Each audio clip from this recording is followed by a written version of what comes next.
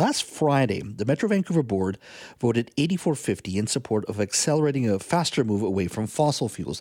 Now, the original recommendations were advocated by the City of Richmond and endorsed by Metro staff in early July. Now, the vote includes asking the BC government to enact legislation to speed up the transition away from natural gas. Now, FortisBC asked Metro Vancouver to reject recommendations for a quicker move away from fossil fuels. The move was also not supported by various businesses associations. Now, joining me to discuss the issue is the mayor of Richmond, Malcolm Brody. Hello, Malcolm. Good afternoon, Jazz. Just get that one right, please. Yeah. Whole different set of issues there, but I tell you that. Exactly. All right. Well, let's touch on this issue because it's a big one. Broadly speaking, explain to me how the city came up with this motion and what this vote on Friday does.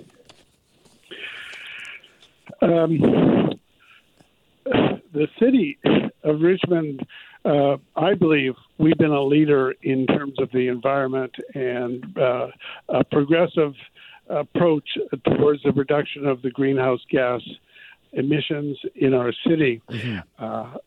I don't say we're the only one, but I think that we have been one of the really progressive voices there.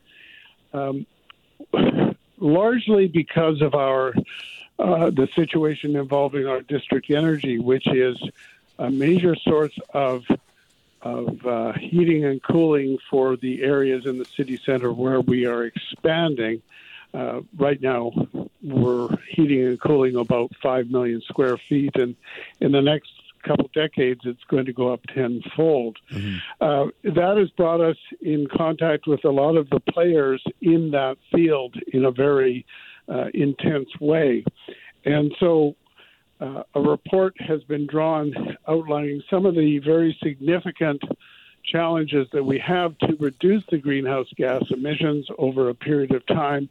We've got lofty targets to get to by 2030 and then to get to a net zero situation by 2050. The feeling is it's not going fast enough, and so we want to encourage, in terms of the greenhouse gas emissions, and particularly the gas industry, to get to a far better place far quicker than is the situation right now.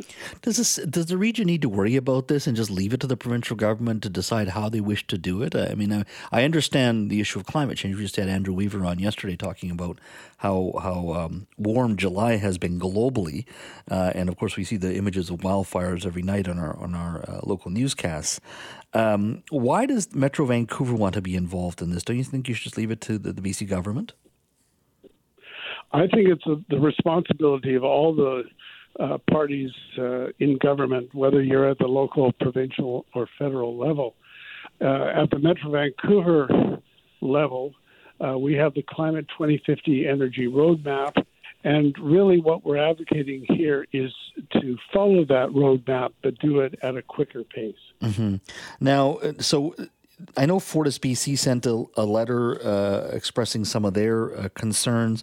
Some have said that banning natural gas from new buildings would limit choice for customers, even decrease energy affordability, and might put too much pressure on an electricity system that is going to be challenged over the next few years as more of us move to EVs. And there's been already talk about needing more electricity in this province beyond Site C. What do you say to that argument that this may put pressure on our energy system? Well, we know that when we advocate for environmental progression mm-hmm. and to get to a better situation with the energy situation, we know that there is pushback on the economic side of things, and that's what I believe this letter was all about. Mm-hmm. But let me give you an example, if I could. Mm-hmm. There's something called RNG, which is renewable natural gas. Yes. It is recaptured natural gas, and it's a valuable resource. And so the proposal by Fortis, which regulates it, is that the renewable natural gas would be used in new construction. So the existing ratepayers will not get the benefit of the renewable natural gas. They will go all to the new ratepayers. But the existing ratepayers over the next 6 or 8 years, over an 8-year period, there's going to be a subsidy borne by those existing users of $750 million. So the existing ratepayers get none of the benefits, and they're being asked to give a $750 million subsidy. Mm-hmm. When, if you look to a new building, whether it's a single-family home or a commercial building, you can, at the building stage, you can go to the alternative energies fairly readily. So you can electrify it, or you can use other sources.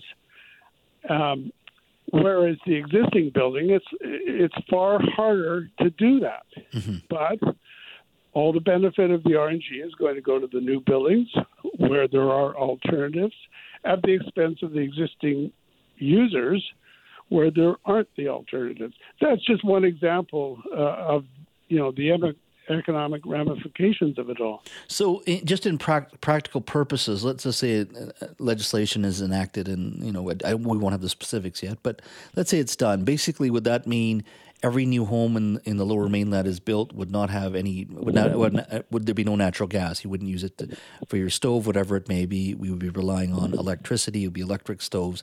It would just be the complete banning of natural gas. No, I think that is going too far, Jazz.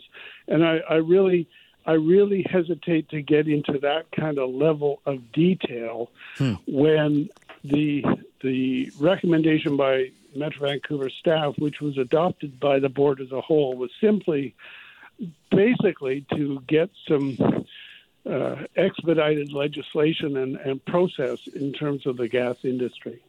Well, you've certainly spooked them if they're writing a letter to you along with Businesses Association, including the Vancouver Board of Trade. So you've shook the cage a little bit there, Malcolm, all of you collectively. And I'm not saying it's a bad thing, but you've certainly shook the cage.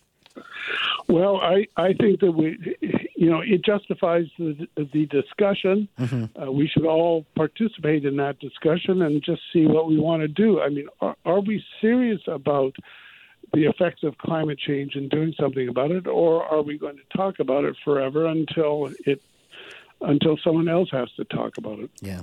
Malcolm, thank you so much for your time today. I appreciate it. Anytime, Jazz. 911. 911. What's your emergency? I'm on a cruise ship. There was an explosion. Oh my God, the ship is sinking. I can't get out. There's water everywhere. We're going down. I've got a lock on your location. Stay with me. Hurry. Hello? Are you there? Help is on the way. Angela Bassett and Peter Krause return in an all-new season of 911 on a new night. Thursday, March 14th on Global. Stream on Stack TV.